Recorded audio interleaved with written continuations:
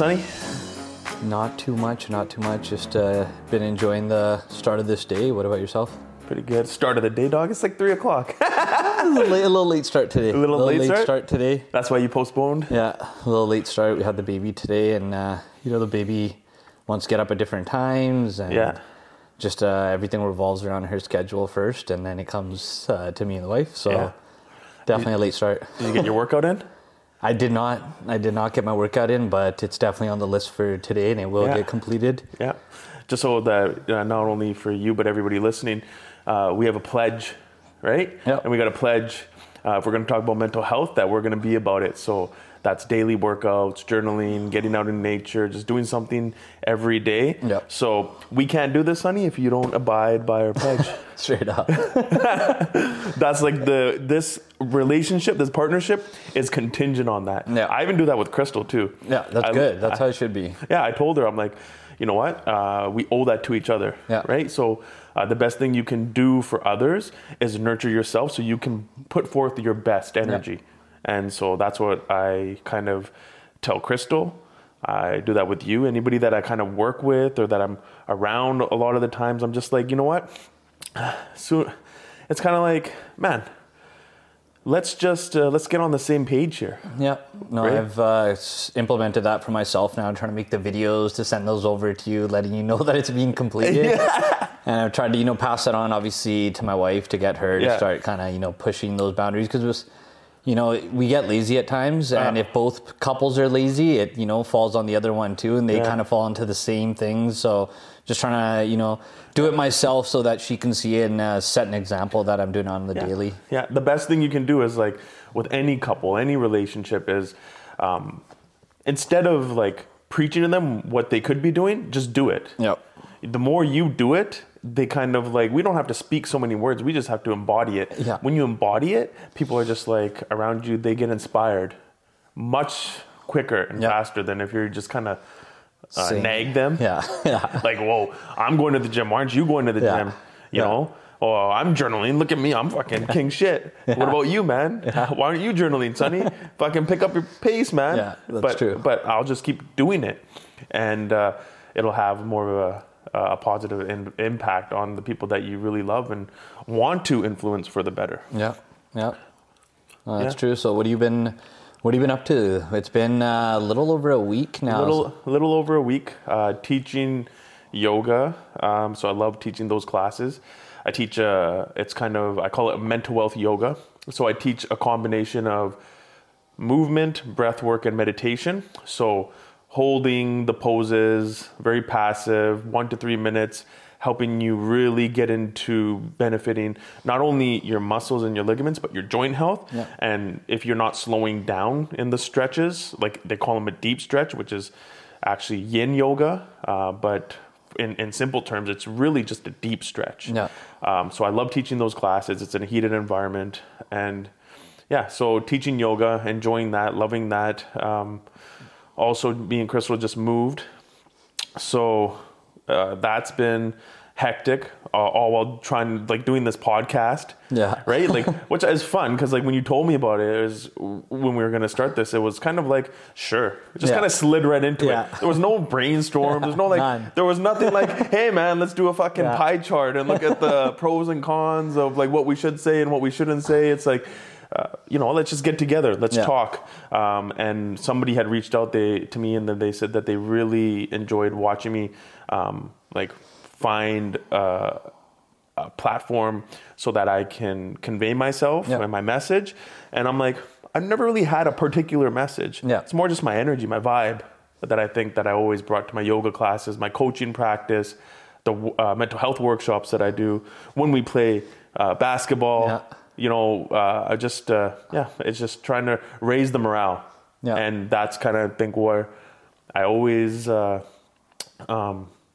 I think that's, for now, that's like what I want to use this platform for, is to raise the morale. Yeah. As we continue to talk about all these different topics, and particularly my main interest is mental health. As we continue to talk about those things, we can talk about what we see as a problem. Yeah. But always backing that with like a solutions-based mindset to say, I've addressed this problem. I see it within our culture, within ourselves, with within our communities, our families. However, here are some solutions. Yep. Without the solutions, that's just something I never wanted to bring into this work that we're doing, because to be quite honest, like, I rarely listen to podcasts. Yeah. I'm not a big podcast listener. Yeah. I'll listen to like some few episodes here and there. I go through stints where I read a lot of books, but I think my main source of inspiration truly comes from conversations like this that I have with my students, clients, people in the sauna. So this is all for the good, Sonny. I'm really excited about what we're doing. So yeah, how about you? Like we've been doing this for 3 weeks now, 3-4 weeks. Yeah. How's it been for you? Like mentally, emotionally? I think, starting off this podcast, how you kind of said, we connected on this and just kind of brought it up that we're going to work together. Initially, before that, it was me trying to, talk with a lot of different people to get like an idea of what I wanted to talk about, who was going to be on there. A lot of talks, late night talks with my wife of, are you going to join me on this? And what the hell would we talk about? We'd probably annoy each other and be bickering on a podcast with one another. So trying to pick that topic of where we wanted to go. And I think she brought it up, and just kind of looking at what you were doing in your life and kind of the vibe you had that was going on. I think that just kind of attracted me towards just that lifestyle that you were living and kind of projecting. And I think that's something that just has helped kind of me in my life too, mentally and physically, getting pushed by somebody, almost having that life coach there. And I think that's what some people that I've seen, around me and different audiences, that it'd be awesome for people to be able to get that, listen to that, see if they pick up anything that they'll like. Yeah. So I think just definitely it's been giving me more clarity being in this podcast, because now I'm thinking about things so much more. I got things written down in that journal that I've never written down before, or haven't written in a long time. So it's kind of opening my mind again, that creative side to a totally different side, a totally mental health creative side, I kind of call it, where I'm getting all these things that I normally wouldn't have thought of. And now I'm able to think of those because I'm taking my time. I'm assessing what I'm doing mentally and knowing that if a problem arises, there are solutions to it, and it's always not one choice. Yeah. So that's definitely helped a lot. In these last 3-4 weeks, I've seen a big change. Yeah, I've always known you've been super creative. I remember even aside, like when we play Call of Duty, man, like you are insane, like how good you are, like your reflexes, and like you're just a beast with Call of Duty. I used to be like that with Halo. So I'm a little envious sometimes because like my Call of Duty skills aren't as up to par with my Halo skills, but I look at that and I always think like that there is a sign, that's a sign of intelligence. Like people who can play those kind of games at that level, it's just like, now I told you, it's just like your gamer tag is Vandafornia. It's just like, now we're just going to bring Vandafornia into this platform, and you're going to Vandafornia the shit out of this podcast. Yeah, no, definitely. I've been, taking a lot of this into my personal life. And just another thing I did last week, just after our podcast, we were talking, a lot about kind of helping the youth and doing these programs or outreach and how people can find out. And we're talking about it, we're preaching it, but we also have to do it. So right away, I had a friend just to listen to it, call me up, and he said, "Hey, I'm doing a youth program in Abbotsford for Roller Hockey League just to get it back going, because I think the Abbotsford Roller Hockey League went away for about 10 years just because of funding issues and all these other things." So my friend and a couple of his close friends put some money together, started this program basically from scratch. And I got a chance to go shoot some photos, some short films for them, just to kind of get a little bit of marketing, get the idea out so that they can kind of get more people. And it was an awesome turnout to be able to see kids from ages 6 to about 13 or 14. Yeah. And just watching all these little kids, playing hockey, some first timers, some that you could tell they have a skill to take their, level of hockey to a different league. And it was awesome to be able to see it and experience it. So, definitely... Just, we got to preach sometimes, or do what we preach, right?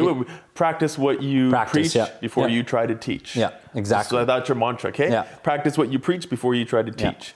I was looking over some of the clips from the spring cleaning episode and talking about like how I just saw this before I came here today, and it was just this one clip of me talking about how when I started my coaching practice, I wasn't doing some of the things I would be suggesting to clients, and I would only do yoga when I was teaching yoga.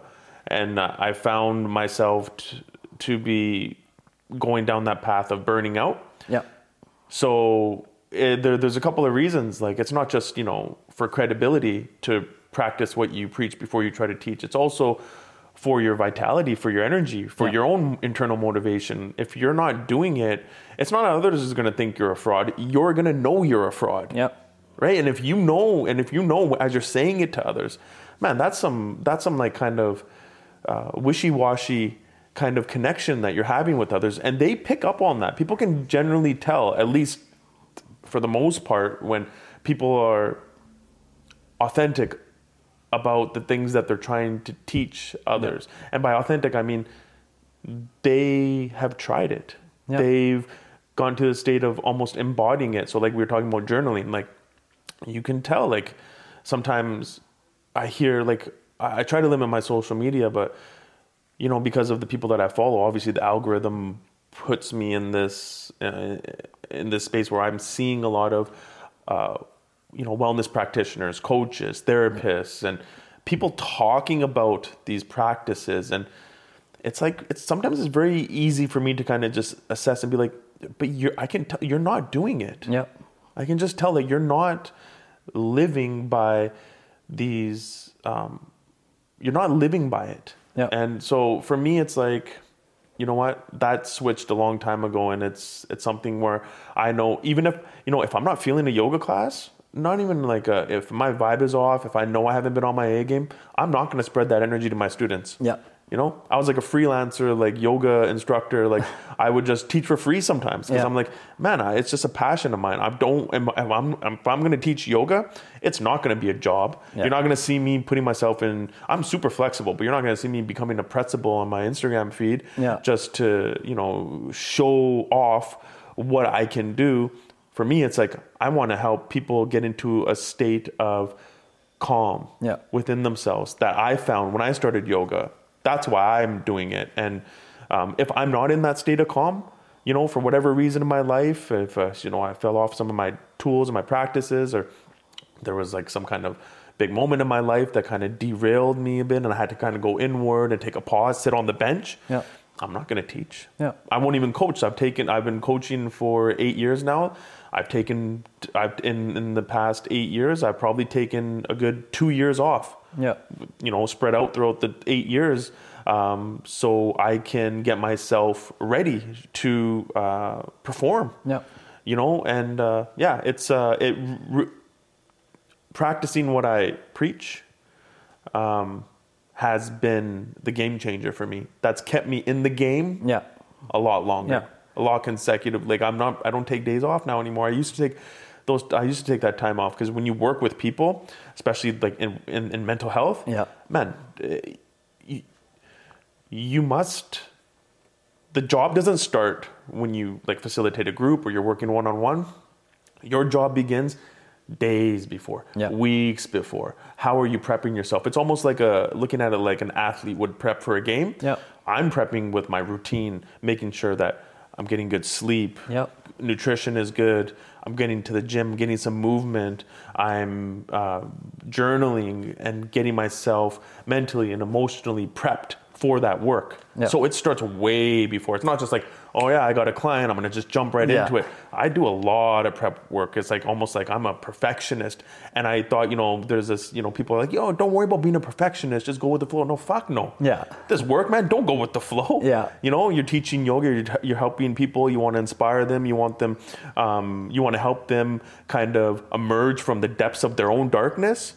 Don't go with the flow. No. You have to keep yourself at a certain level, almost at a, I kind of looked at it like an Olympic level, mentally and emotionally. And the way you get there is by practicing what you're preaching, the things that you're learning about. Yeah, no, you're exactly right. You have to, practice what you preach. And I got to learn that even in my industry, working with, videography and photography.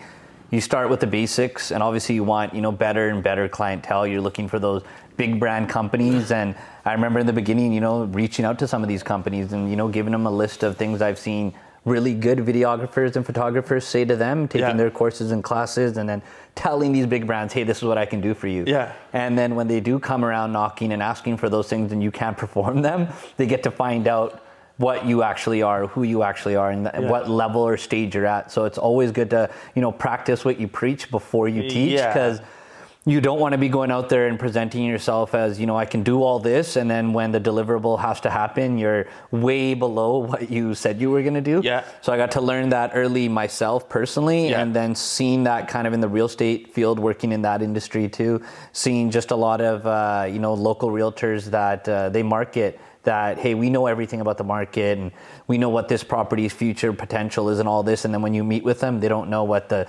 zoning is, what the bylaws are, how much development cost charges are going to be on a property. And that's when you get to see what the real person is. And you see the difference between somebody that actually practices what they preach compared to somebody that's just kind of fake it till they make it. Yeah, you can easily see those two sides. I was just thinking that phrase that you said, fake it till you make it. I literally, that came into my head just before as you were describing it, because it's kind of like I've heard people say that, like, fake it till you make it, right? Like, no, fuck no, don't fake it till you make it. And I've also heard some of those, there's another term, stop playing small. You're a lot more than what you are. Like, you're capable. You are capable of great things. Yeah. But maybe it's not you're playing small. Maybe you're just in a novice period with this skill or this trait, and it takes time. Yeah. And you must humble yourself to the journey and the commitment and the effort it requires for you to get to where you want to be. Where where a lot of people let the kind of cart lead before the horse, so to speak. You don't fake it till you make it, and guess what's going to happen when you're not faking it till you make it? You will enjoy what you're doing. Yeah. There's this problem. I'm sure there's probably a certain amount of stress that comes along with faking it till you make it. Yeah. Why would you want to live stressfully if you're doing something as an entrepreneur? Let's say if you're doing something as an entrepreneur that you really feel passionate about, why are you going to fake it till you make it? Yeah. Why not humble yourself, acknowledge what is maybe a lack of knowledge or a lack of training, however that looks like to you, and get to work. Yeah, no, definitely, you're right on that. Like, that fake it till you make it can only last so long until you are presented how I was with, wherever you're trying to reach or whoever you're trying to fake it to make it. Yeah. They, answer back on things that you might not know. And that's when that whole thing could end. And how you're saying you're putting a lot of time and effort into trying to fake it till you make it. So putting all that effort, putting all that emphasis on whatever you're trying to do, and then it blow back on you could really hurt you financially, physically, emotionally, mentally. So you always want to make sure you do learn and take your time with whatever you're trying to do, because that's what people see these days. You could tell when somebody's honed in their skills, taking their time, and see it in their work compared to somebody nowadays just trying to put up as much as they can of something, or put up work that's not even theirs, or they took an idea from somewhere else, and when you ask them to replicate something like that, they're not able to produce it. Even like, so I've worked, and I have a lot of friends who are in like the traditional mental health space and also the non-traditional mental health space. So talking about like just the traditional health space, I have so many friends that are psychologists and psychotherapists that are burnt out, but they'll still, continue to take on clients. Yeah. So there's multiple. It's not just like stop faking it till you make it. It's kind of like, it's for them. If they're not making an income, there's a certain stress that comes from not making the income. So now they're feeling financially insecure. So that's another reason why they're going to continue to run their practice. But ultimately, when you're working in mental health, it doesn't really matter. It's not about the money. No, it absolutely cannot be about the money. It's you owe the people that you're working with an obligation to be your best. Yeah. And they say one of the most crucial skills you can have as a coach, a therapist, is an objective frame of mind. So if I'm working with you, the only way I'm going to get objective, meaning I'm not going to project my own emotional backstory onto you while you're speaking and kind of veer off track and not actively listen to you, as if I'm not on my A game. Yeah. And so that's why you can't fake it till you make it. And there should be the highest standard when it comes to this kind of work, because I've experienced it firsthand with therapists that are just out to lunch. Yeah. Reading through a manual. I've gone to yoga classes where people are kind of regurgitating things that they read online or they saw from an inspirational quote. Yeah. And it's like, this fucking shit's not going to cut it, man. And to know that, like, I've worked with some beautiful people in both industries. I have very talented friends like that are fucking phenomenal at what they do. But unfortunately, I've seen the other end where it's just like some of these people they could be so much more than what they are in terms of the impact that they could have on others if they just took care of themselves. Yeah. If they just slowed things down, kept their fundamentals strong for their own self-care. And like we talked about the fundamentals, their sleep, get some movement, get your diet on point, like get yourself to a state and keep yourself there so that you can stay in this game. That's why I look at it like a sport. I look at mental health like if I'm working with correctional officers, if I'm working with young boys, if I'm working with grandmas, if I'm working with men's, like I'm doing my men's group or whoever, I look at it like a sport, and I'm going to be, I know you younger guys, you're like, oh, LeBron, but for me, it's like MJ. I'm going to be MJ of this. I promise you, I will put in that work. I am constantly always thinking about this work, and I will keep myself there, and so that I can be the best version of myself. And I've had to bench myself, but I promise you, and again, it's something I think that when you do get to that point, when you can recognize that you need to sit on the bench, it is going to be a game changer for yourself as a wellness practitioner. Yeah. Whether you're a therapist, a yoga teacher, a meditation teacher, if you can humble yourself and recognize when you need to sit on the bench, because everybody wants to play, they're passionate too. They want to get in there, they want to help, and they want to support. Yeah. But when you recognize that you need to sit out, you can't play this game right now. Yeah. Man, fuck, that's when I think you will reach heights that you've never imagined possible. And that's a part of this too, is like this constant check-in with yourself. Because if you don't check yourself, you're going to wreck yourself, you're going to potentially wreck somebody else. Yeah. And I think for myself and just, our audience, whoever's listening, I just want to kind of, I've been wanting to always ask you this is, what is non-traditional and traditional? Like, what is kind of the difference, and then what are the people within that? Non-traditional is, okay, we'll start with traditional mental health. Traditional is people that go to typically are more Western. Yeah. So they'll go to school for psychology. They're the therapist, the psychotherapist, somatic therapist. They are even kind of like nutritionist. It's kind of like a, I think they're kind of a, unless they're like a holistic nutritionist, they could be in the middle, but they're more like the doctors, things that are more mainstream, if you will. Okay. Right? So those are the traditional practitioners within our culture, because that's what we know, right? Yeah. Included in your benefits, like you don't have yoga in your benefits plan, okay? So they're gonna include like, your medication, pharmaceuticals are included in your benefits program. Well, so basically anything that you weren't brought up to understand can benefit you is non-traditional. Okay. So non-traditional is yoga. Non-traditional is like holistic nutrition, so herbal medications, essential oils, working with aromatherapy. There is shamanic practices, doing, it's getting more mainstream, but working with psilocybin, working with LSD. Now even therapists are starting to work with it. So here's the beautiful thing. That's like, I when I started mental health, I used to have to say traditional, non-traditional, but now it's beautiful because things are starting to meld together. It's beautiful.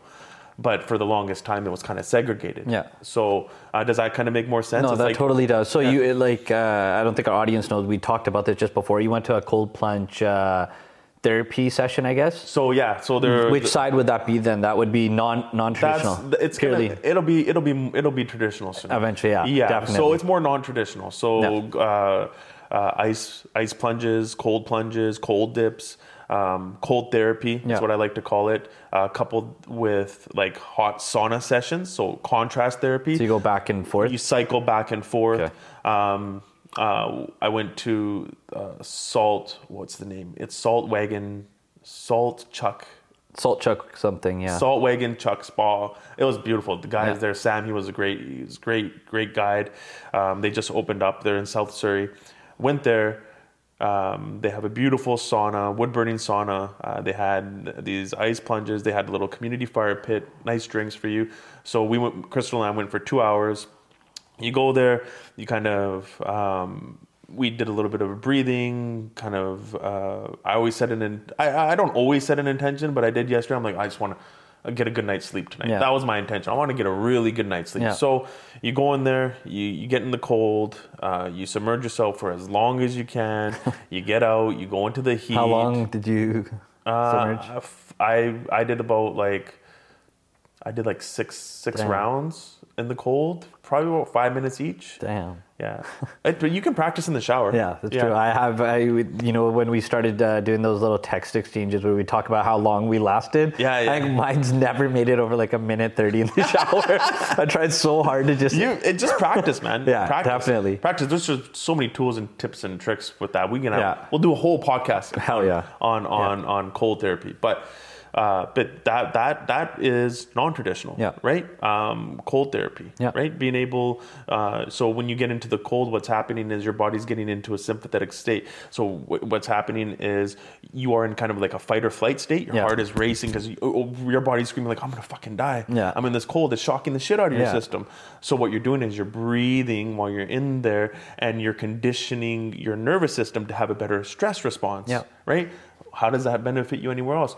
Whenever you get into life, stress is going to come in two different ways. It's external or internal. Yep. External, we got our five senses. We have the sounds that we hear, the things that we see, what we're touching, what we're eating, right? Yep. Internal, it's our thoughts can trigger certain emotional states with us that are good or bad. Yep. So our nervous system has a huge role to play in that because some of us have dysregulated nervous systems from whatever life threw at us. And what the cold therapy does is it allows us to condition it like it's a muscle because it's training you. It's putting you right in the stress. And now you're dealing with it in real life. Actively. Yeah. You're consciously doing something about it instead of being put in stressful situations and not having a coping mechanism. Yeah. So now when I'm in the cold, I'm just breathing. They always tell you to breathe. I have fucking no choice, man. Yeah. I'm breathing and I'm conditioning my response to the stress now. Yeah. So now I have a better response to stress. So stress will never go away. Stress is always going to be there.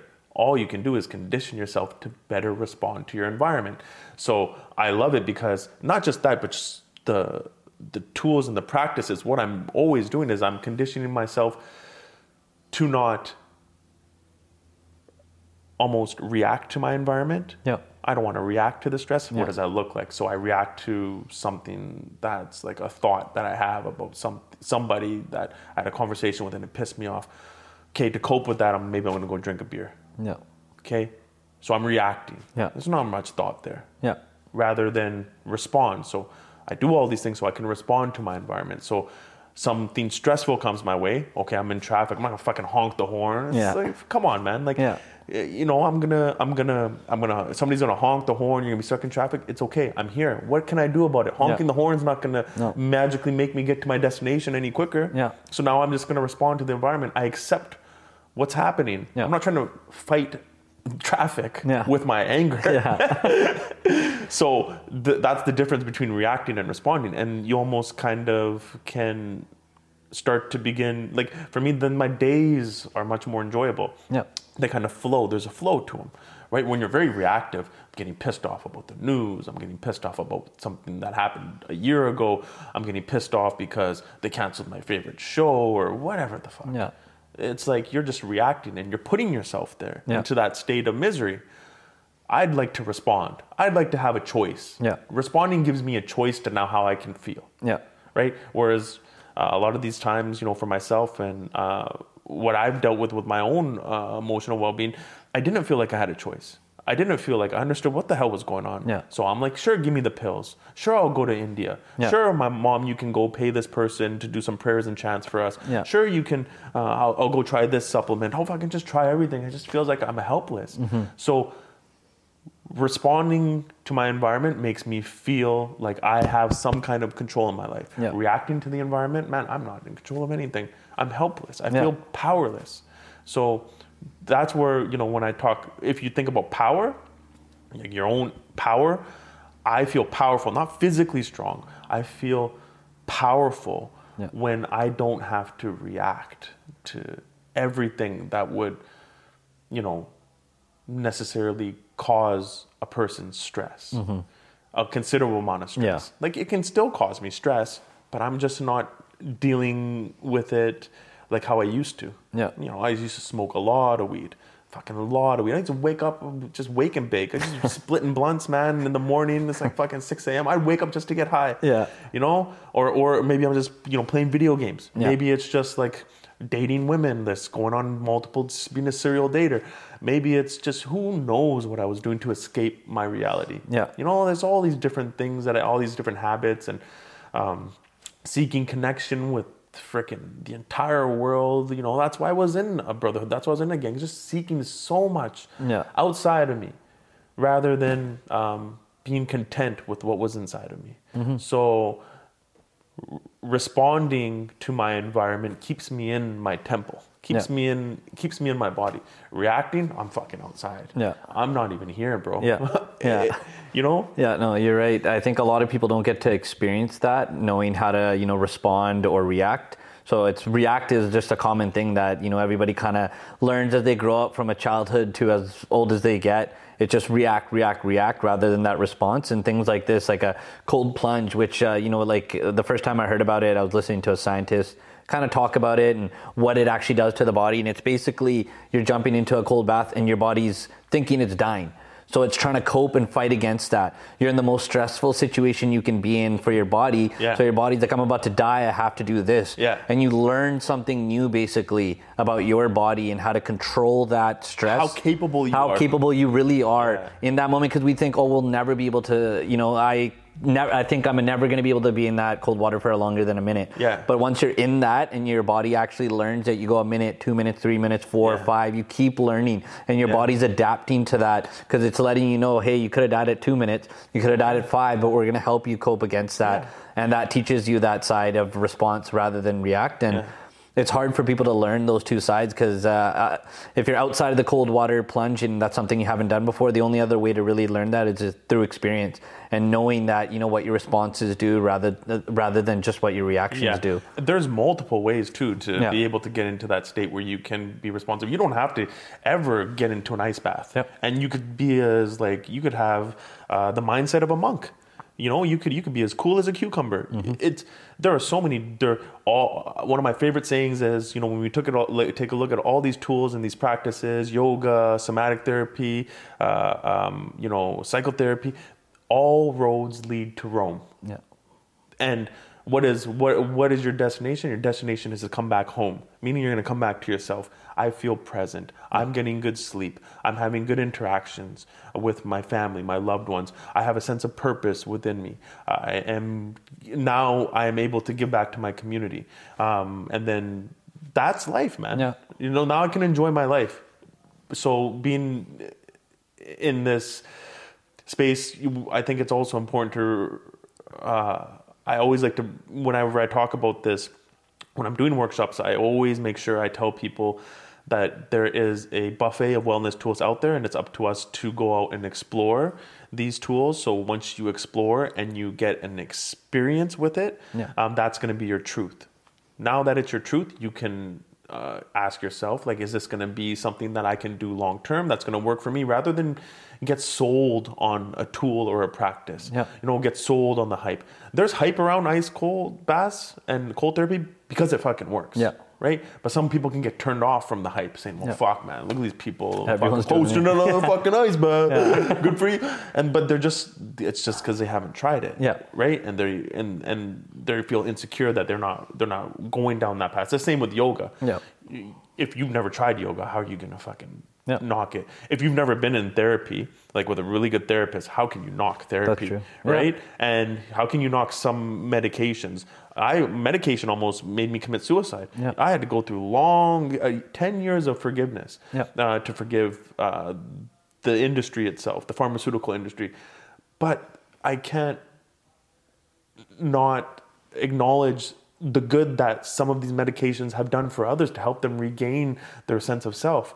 It was like their lifeline to help them find these other different tools and practices to better their mental and emotional well-being. So it's, all roads lead to Rome. Yeah. And that's, you talk about the ice plunge and we talk about yoga, but I always want to just inspire people to just try. Yeah. Start. Knowledge without application, that's like macaroni without cheese. Nobody wants that, Sonny. Yeah. Nobody wants to just, nobody wants, and we are inundated with so much of what you could do, what you shouldn't be doing. Yeah. It's like, don't do this, do this. Well, just try, and then you'll know for yourself. Because otherwise you're going to be in this analysis paralysis state of being where you're overanalyzing fucking everything to the point where you're not taking any action. Yeah. So get cold. Go in the cold water. I remember I was telling Sam, the owner of the spa we went to yesterday, I was just like, man, I was doing this shit 20 years ago. I remember going to the rec center here, and I would go to MRC, and I just had to get baked in the morning. And I remember one of the things, besides fucking getting baked, one of the things I loved was going into the sauna. Yeah. So this is like fucking so long ago, man. I'd be like going into the sauna, and then at MRC they had a really cold shower, so I'd go into the sauna and go to the cold shower, and my buddy would be like, you're fucking crazy, dude. And I'm like, fuck, it just feels so good. Yeah. And I wish I didn't listen to him, because I'm like, nobody else is doing this. Like, why the fuck? I just knew it felt good. I didn't need a fucking scientific review to tell me, man, oh, this is great for you. I don't need fucking stats, man. I don't need fucking hear from this person, that person, fucking 10 million people over here saying do it before I finally take the leap to just try it. I just did it, and I kind of knew how I felt after, and it was irrefutable how I felt. Like, it felt good. Yeah. So why wouldn't I do it? No, exactly. Like that reminiscent feeling of just feeling good. That's how you got your experience. Yeah. And I had a similar thing with even how you just brought up, you can't judge something without trying it. So therapy was one. Yeah. I always said, therapy is for losers. Like, you have to go to somebody else, and why are you telling them your problems and them have to help them for you? Yeah. And then finally, I got to a point where in my life I had to try it. Like, I was in, a stage in my life where I wanted to try something else to kind of get some more mental clarity. Yeah. Going to a therapist, it did, wonders. It was crazy to see that sometimes just being with somebody and them hearing it and getting a totally different perspective than the people around you and give you feedback, like critical feedback that nobody around you sometimes wants to be critical or negative, because they, they might think that you might take it the wrong way. And that was just one side where I got to experience it, and it gave me something out of that. And then again, people that were using saunas and steam rooms and saying it was so beneficial, I was always against that no, you don't actually need that. You're just saying that until, again, I tried it myself, sat in there. I remember in high school, kind of a couple of my sports friends or athletes, they would use it all the time. Yeah. And then I wouldn't. And then finally when I did, I just got this experience of being able to go in there, and that inflammation that I was getting all the time that was kind of there, just slowly kind of going away as I made sure that I kept going and saw that it was making a difference, and making sure that that was something that I at least tried to do if I was, playing sports at that level. Yeah. So you take a look at pro athletes, they've been sitting in ice buckets forever. Yeah. Well, how nobody's talking about it. And now that it becomes mainstream, they're questioning it. Well, how come they're doing it like 10, 20 years ago? I remember seeing it so many times. And I actually, never questioned it. I'd see them sitting there. I'm like, this must be only for athletes. Yeah. That only an athlete needs to use this. Why would I ever need it? I don't know if this is true. I remember hearing a long time ago about Tom Cruise, before he goes on to a movie set, he'll dip his head into a bowl of ice water. So just his head, just so that when he comes out, he can maintain some focus. Like, it just gives you instant focus, right? Because it just takes you out of the outside world and brings you back into your body, right? So okay, if everybody else is doing it, and all these A-list actors and these Olympic level athletes are doing it, I'm gonna question it. Yeah. No, fuck no, man. No, you're right. There's something to it. And that one you just brought up, actually using the face, I was listening to another podcast, kind of deep diving into the cold water plunge, and one of the scientists that were on there, he said, you don't actually need to take that cold water plunge if you can't. No, you can. But you put, how you just said, kind of he did a bowl. Yeah. And he said, as long as you can do a bowl with ice in it and put that on your face, it will hit enough of the nerves and do enough for your body that it'll give you that stimulation of almost being in a cold water plunge. Yeah. So it kind of gives you that feeling without, how some people, they just can't take the cold. There's a lot of people that aren't able to do discomfort. Very discomfort. So practice being uncomfortable. Yep. Put your hand in cold water. Yep. Put your face in cold water. Dip your toes in cold water. Get in cold water. Practice being uncomfortable. What happens when stress comes into your life? You get uncomfortable. So you don't want to deal with it. You repress emotions. You completely avoid the situation. So get comfortable being uncomfortable. It's just a practice. And the more you do it, you're going to just be like, oh man, fucking life is easy breezy. The things that I thought were unattainable, like starting this business or making more money or developing a new relationship or bettering relationships with my family and my friends or giving back to my community. These things aren't as hard as I thought it was. I literally was fucking all up in my head. All I needed to do was just kind of get back into my body and learn to better manage my stress so that when these things that I want to do come up, I'm not afraid to take the leap. That's my daughter right there. Basically, I take her swimming every Monday and Wednesday in her class, and I like going into a hot tub, obviously, and I wanted her to kind of get used to it. So obviously she'd dip her feet in there, it'd be too hot, she'd scream and want to jump back into her little kiddie pool. And slowly she'd see me in there all the time, and she's like, well, okay, how is he able to do this? How is he able to just jump right into hot tub and sit down? So I'm sitting there, I'm like, come, you're going to have to come. If you want to hang out with me, it's going to be here or you're going to be in the kiddie pool. So then finally, after every class, she'd get her feet in, slowly dip herself in, get out, and now she does not get out of the hot tub. While we're in class, she's looking over at the hot tub and just pointing out like, Dada, hot tub. I'm like, just wait till the class ends. We'll go to the hot tub. And then right after it ends, it's just a sprint in there. She'll dip her feet. Obviously, it's a little hot. She'll kind of take her time, adjusting it, making sure her body temperature is right. And then boom, once she's in there, there's no getting her out. Like I'll try to say, I'll give you candy or whatever I try with her. We love water, man. It's so soothing. So soothing. I had this thought, just jump back when you're talking about going to therapy and why were kind of against it in the beginning. Okay, I'll give you some perspective here. So back hundreds and hundreds of years ago, kings had counselors, right? They had a team. The king had advisors and counselors to help him make decisions. That's therapy. He's sharing his thoughts, his emotions, right? With somebody to help him guide a country. Okay. Who's one of your favorite athletes? Let's go with Tiger Woods. Tiger Woods. Do you think Tiger Woods has ever worked with a mindset coach? 100%. 100%. What's a mindset coach doing? He's helping him swiffer his thoughts out so he can stay focused. Because we have an excess amount of thoughts and emotions, and people are there. Connection and community is integral to our survival and our development and our growth as a human. So him being able to connect with somebody openly and honestly helped him stay in the right frame of mind to win. Okay. Now you have high executive CEOs. I've done it. I was a sales consultant. I did that with companies who were making over 100K or over 100K a month. Okay. Coming in, talking to me. You know what? I work with the CEO, and the vast majority of the time, we're not talking about the business. It's about that person's mindset.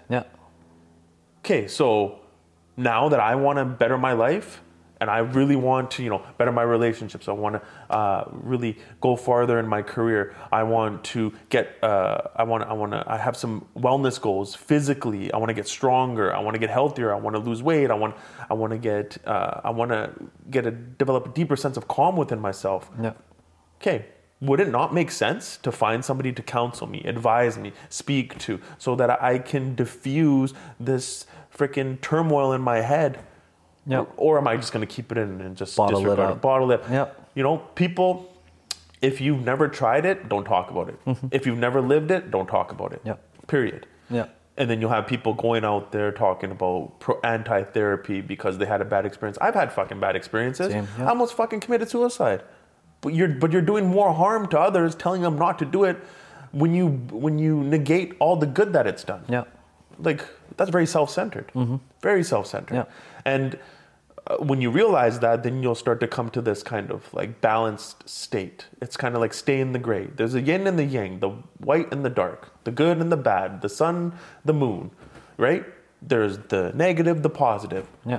Well, there's a third. There's the gray. Stay in the gray, the medium, the happy medium, right? Don't push your views or your opinions onto others, and stay in this happy medium. Right? Inspire them. If you've done it, if you lived it, share your expertise, share some knowledge, and let them decide for themselves. But don't tell them it's like this or that. They have to, or they don't, or they're fucked. Or if they do this, people are so scared to try yoga because of. Don't get me wrong, ladies, they're all beautiful. Okay, They're fucking gorgeous. They're on their Instagram, but they're making yoga all about the body. They're scaring a lot of guys away from fucking the practice. Yep. They can't turn into a pretzel. Yep. And yoga's not an asana, which is the physical practice. That's only recommended. It's not necessary for a yoga practice. Yep. A yoga practice is essentially designed to get you to just calm the body and get into a final state of meditation so you can meditate. That's yoga. Okay, you could go run around this block. I'll do a yoga class. You'll be like, what the fuck? We'll go run around the block and then we'll come back, fucking tire you out. We'll sit down, we'll do a little breathing, you'll meditate, fucking there you go. There's your yoga class. Yeah. Right? So, but you know what? If we don't just take it down a notch, you know, stop selling, of course, you know, it's not going to happen overnight, but that's, I guess, the purpose of the podcast is the more we can talk about it. Stop selling what worked for you. Yeah.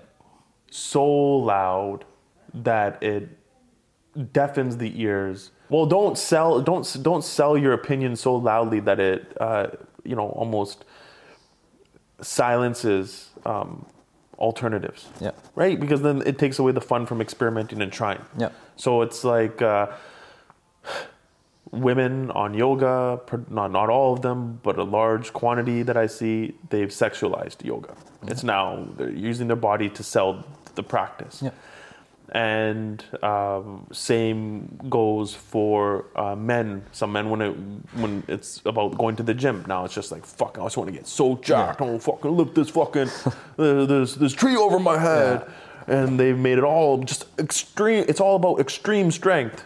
Extreme conditioning. Well, that's fucking turn a lot of people off. Yep. They're like, I'm never gonna fucking throw a tree over my head. Why would I even try to go to the gym? Yep. Or then you go and you hear people like selling their therapy. It's like, oh my God, I was at this point, and if it wasn't for this fucking therapy, oh my God, this is the only way. Fuck everything else. It's only this. Fuck that yoga. Yeah. Everybody's just, they're just trying too hard. Too hard. Does that make sense? Yeah, no, it does. Like, I just want to jump in. Like, COVID's really opened that up. Yeah. You know, we had the vax people, the non-vax people, the mask wearing people, the non-mask, and everybody thought their way was the right way, not thinking about why the other person might be wanting to go that opposite way. It's not that they're against you. They might be against that thing that's going on. Maybe they can't wear a mask, or it's not needed for them, or they don't need the vaccine, or they've done research on the vaccine and they think this, and somebody's done the research on the vaccine. Now you're gonna have think you should get now we're gonna have the COVID-19 warning on. Yeah, it's this and that, and we're not on any side really. We're saying everybody with whatever happened in COVID and in life. We judge sometimes too quick without thinking why the other person made their choice. For everybody wondering why we had to cut out so many times, we just had some background noise. So we just maybe have lost our thought a little bit here and there. But I think what you're saying is, it's beautiful, Sonny. It's, there is no sides. We don't pick sides. I don't pick sides with traditional or non-traditional. I don't pick sides with yoga or therapy. I do draw the line in extremism, extreme medication, extreme yogic practices. Yeah. You don't have to go do ayahuasca to find yourself, and you don't need friggin' all that medication to balance your mind. Yeah. No, extremism, I think, when it comes down to it, you group everybody together, like you talked about non-vax and vax. Oh, those are extremist points of views. They completely leave. If your point of view disregards a group of individuals completely without any, desire to understand them, you're the problem. Yeah. It's not anti-vax and vax is a problem. It's not liberals and conservatives are the problem. It's not that meat eaters and vegans are the problem. It's not that. Fuck, man. It's like adults who are emotionally immature posing as adults trying to tell people what to think and how to behave. Yeah. That's what's happening. Yeah. And then you realize, like, it's your ego. It's their egos. They're so inflated, and their sense of self is with themselves it's an illusion. Yeah. Because at our core, we want connection. We want a certain sense of humanity. We want belonging. We want comfort. We want to enjoy this life. We don't want to fucking bicker and fight about everything. I remember when I was a vegan for a year, I went into a vegan group. Bro, they're fucking, the vegan group, some of these people were nuts, man. And I'm talking about like just like they wanted to fucking just like murder anybody who wore fur. I'm like, I'm out of here, man. I wanted to come into this group because I just became vegan, which I was for like, you know, and I was just like, I'm really excited about like how it's gonna benefit me. And just so you know, I was pretty, you know, muscular still while I'm a vegan. So you can gain muscle. But for me, I was just like, I came back to meat because I'm like, fuck, I was eating meat for so long. Wasn't really like a crazy decision, but I just came back to it. I'm like, I'm just gonna find my happy medium. So now after I left veganism, I eat more mindfully. Like I'm a conscious eater. When it comes to this kind of people, it's like they have a gang of thought, and they're gonna adopt not only those thoughts, they're gonna adopt the persona and the character that comes along with all those thoughts. So I'm a vegan, and now I'm a meat eater. I'm fucking everything you see on my Instagram feed. I'm gonna fucking take a bite out of this turkey leg. Everything on my feed, I'm around all the flowers and all. I'm kissing the birds and the fall coming into my hand. It's just like everybody's just playing characters. I remember Pac said one time, it's just like, if people really want to do something, they'd start their own country, they'd start their own thing. But everybody's out here, they're cartoons. They're acting like cartoons. They're acting like characters. And it's like, we have enough characters out there. I've been in a gang, man. I understand what it is. Now everybody else is in a gang. Gang of thought. And you have all these gangs of thoughts that have divided us for so long, Sonny. I grew up, my parents got divorced, and so now I'm divided. Mom and dad, luckily for them, they're both kind-hearted. They never pitted me against one another. I never had to choose sides. There was no court to say, oh, you gotta go here for two weeks or there. That never was brought upon me. I have family that are blood-related that are white. I don't divide myself. I see them. I don't see their skin color. I'm not gonna disregard them because they're not the same color skin as me. And then you go into school. I remember even here with the East Indian community, you had the farmers and the city boys, and they all farmers versus city boys, like because fucking they're not the same as us. Because people are insecure about things that are different. That's all it is. They're insecure because this is different. They think different.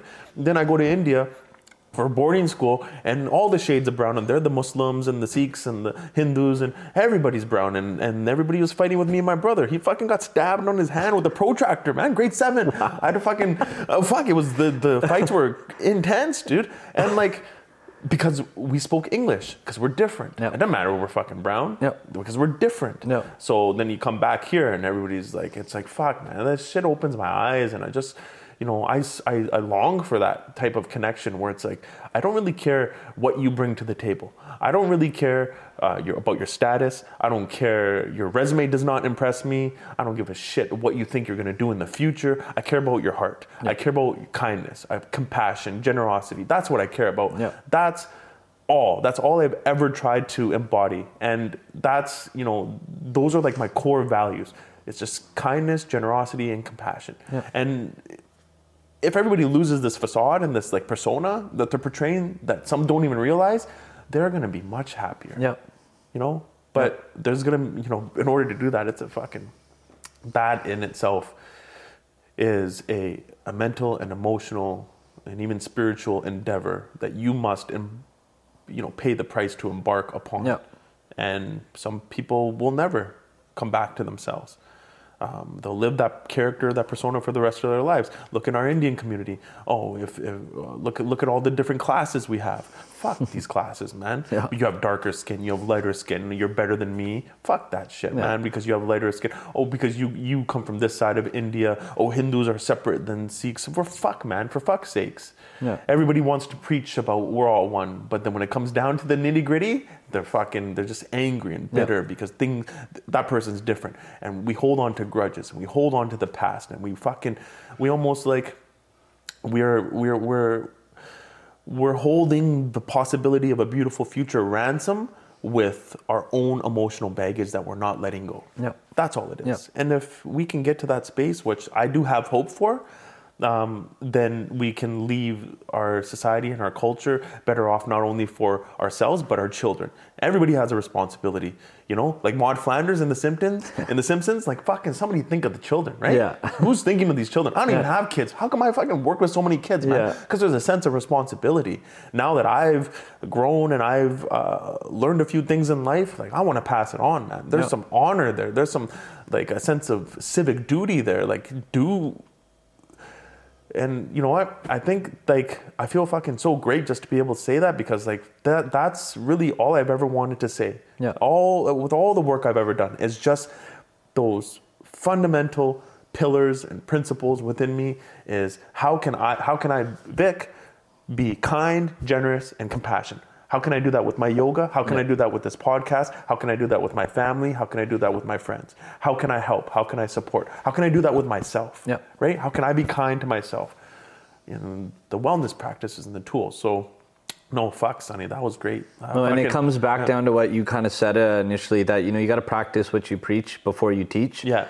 And I think a lot of these kind of, these analogies you brought up of, a vegan going against these meat eaters and these meat eaters going against these vegans, it's just both parties just need to understand that, one thing or the other might work better for someone else. Yeah. A vegan could have, been a meat eater before, went to vegan, and now they're like, this is just how I want my life. I feel better. Yeah. But that doesn't mean that if somebody's eating meat, they have to come to vegan. Maybe they are at their medium already. Yeah. They're at where it feels good. But then we have those extremes on the meat side where they think, these plants have this issue or that issue.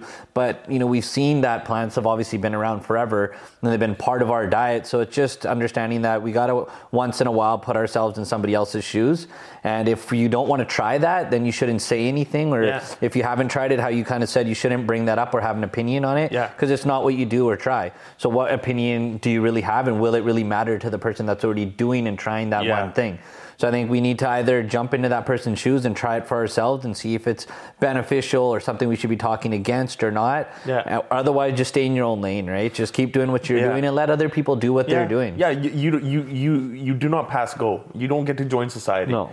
you don't get to come in here, man. Yeah. You don't get to come and almost like infect the minds of the youth and others with your negative bullshit. Yeah. Like, you don't get to come here. Like, there should be some kind of like a guard at the front, like the bouncer of society. Like, fuck no, you check their attitude. Fuck, this person's an extremist. Yeah.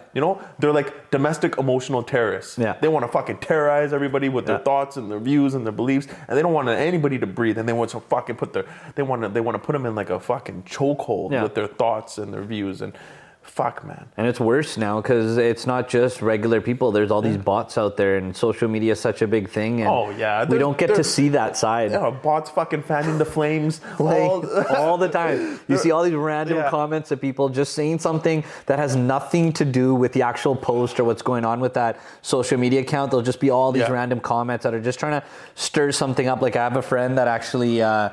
he sells blueberries just kind of all over BC. Yeah. So he took a local brand of berries and didn't want to sell in the Fraser Valley just because there's, just too much competition, too much supply and competition, not enough demand here because there's already stuff coming in from Chile and Mexico.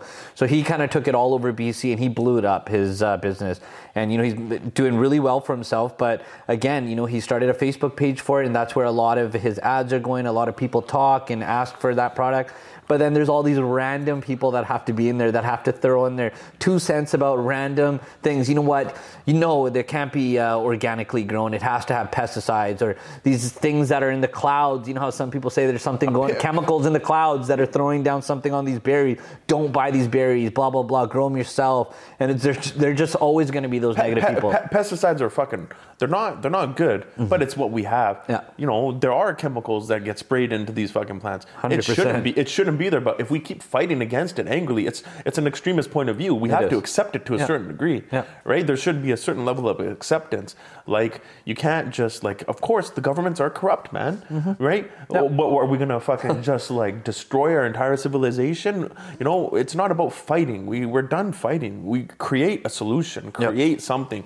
But the bickering online, bickering against somebody because they don't have your same viewpoint, and then labeling yourself like a vegan, a meat eater, you're an activist, you're a mental health survivor, or you are a yoga guru, or fucking labels, man. Just take away the labels, strip away the labels, and just be who you are. You're a person, right? I'm a person. Strip away all these labels. Take away all the fucking politics out of this the emotional kind of realm of society. Take the politics out of it. You break it down to brass tacks. We just want compassion, we want connection, we want opportunities, we want a certain sense of freedom with our lives. We want to have a say in it because that's freaking everybody's God-given right. We don't want to, I don't think we speak for a large portion of like people that are online, but I know when I have these conversations with people, I have a lot of conversations. I go to the sometimes I go to the sauna like 4 times a week. When I have so many of these conversations, you'd be surprised how authentic people are when they're sitting in a room where everybody's half naked. Yeah. It just opens everybody up. Yeah. And you have these conversations, nobody's that angry. Yeah. It's just online. It's just online you'll see it. Yep. And you'll look at the news and everybody's so fucking angry. Oh, the fucking sky is falling. It's just like, yeah. But if we were really that fucked, man, you wouldn't have this opportunity to speak online like how you do. Yeah. You wouldn't have access to all these resources. Yeah, we are in a freaking financial crisis. Yeah, we are. Yeah, man, fucking there's drugs, there's violence. Of course. But there's fucking so much good out there as well. But the good doesn't get marketed because the good doesn't sell. It does not. Bad is the bad sells. The negative press will sell because it like pulls on these like emotional strings of everybody to react. Coming back to the reacting. So now we're reacting to the world. Respond to it. It's beautiful. Fucking I heard birds chirping today. So what, man? I think I didn't always have this. I didn't just get this perspective from coming on the other side of wanting to commit suicide. I had this as a child. Yeah. It's very fundamental. Yeah. And not just me. I know a lot of children have that same view. Even your daughter before she left today, and she's just so excited. Like, instead of your wife's like trying to make her, give me a hug or like say goodbye. And then she's like, as soon as we mentioned she gets to go like jump in puddles, she's like, fuck this, I'm out of here. Yeah. She just wants to go and play and have fun and enjoy life. Yeah. Everybody, this culture, that we have right now, it's like I'm not with it, man. No. Are you even having fun? No. Arguing and debating? Opinions are the lowest form of intelligence. You're gonna give your opinion on everything. Yeah. And even when you get to the point, I promise you, you give your opinion and your stance on this, on that, on poverty, on crime, on transgender issues. You give your opinion on fucking everything.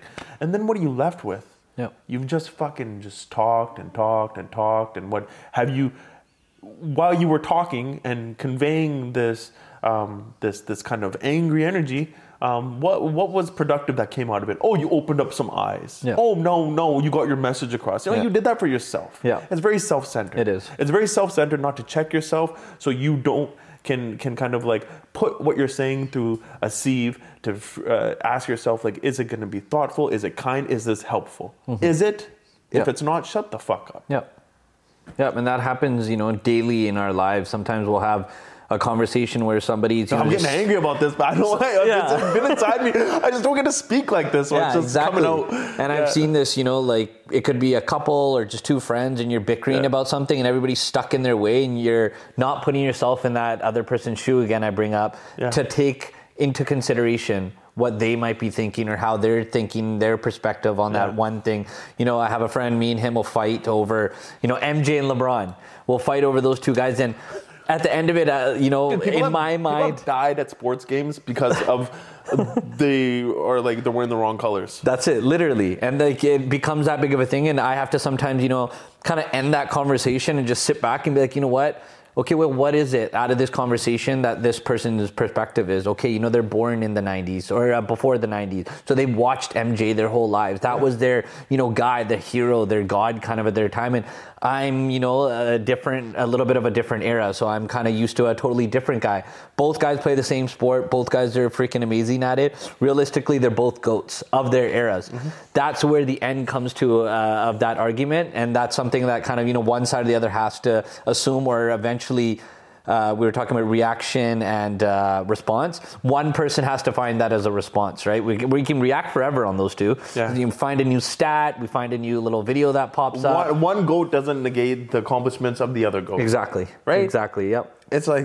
exactly how it should be. It's like, you can have multiple GOATs. Yeah. You can have fucking like a stable of GOATs. Like, everybody's fucking... Everybody only wants that one GOAT as if it's going to produce the world. Like... Oh man, all right. Well, good talk. That was a good talk. All right. That was a really good talk, man.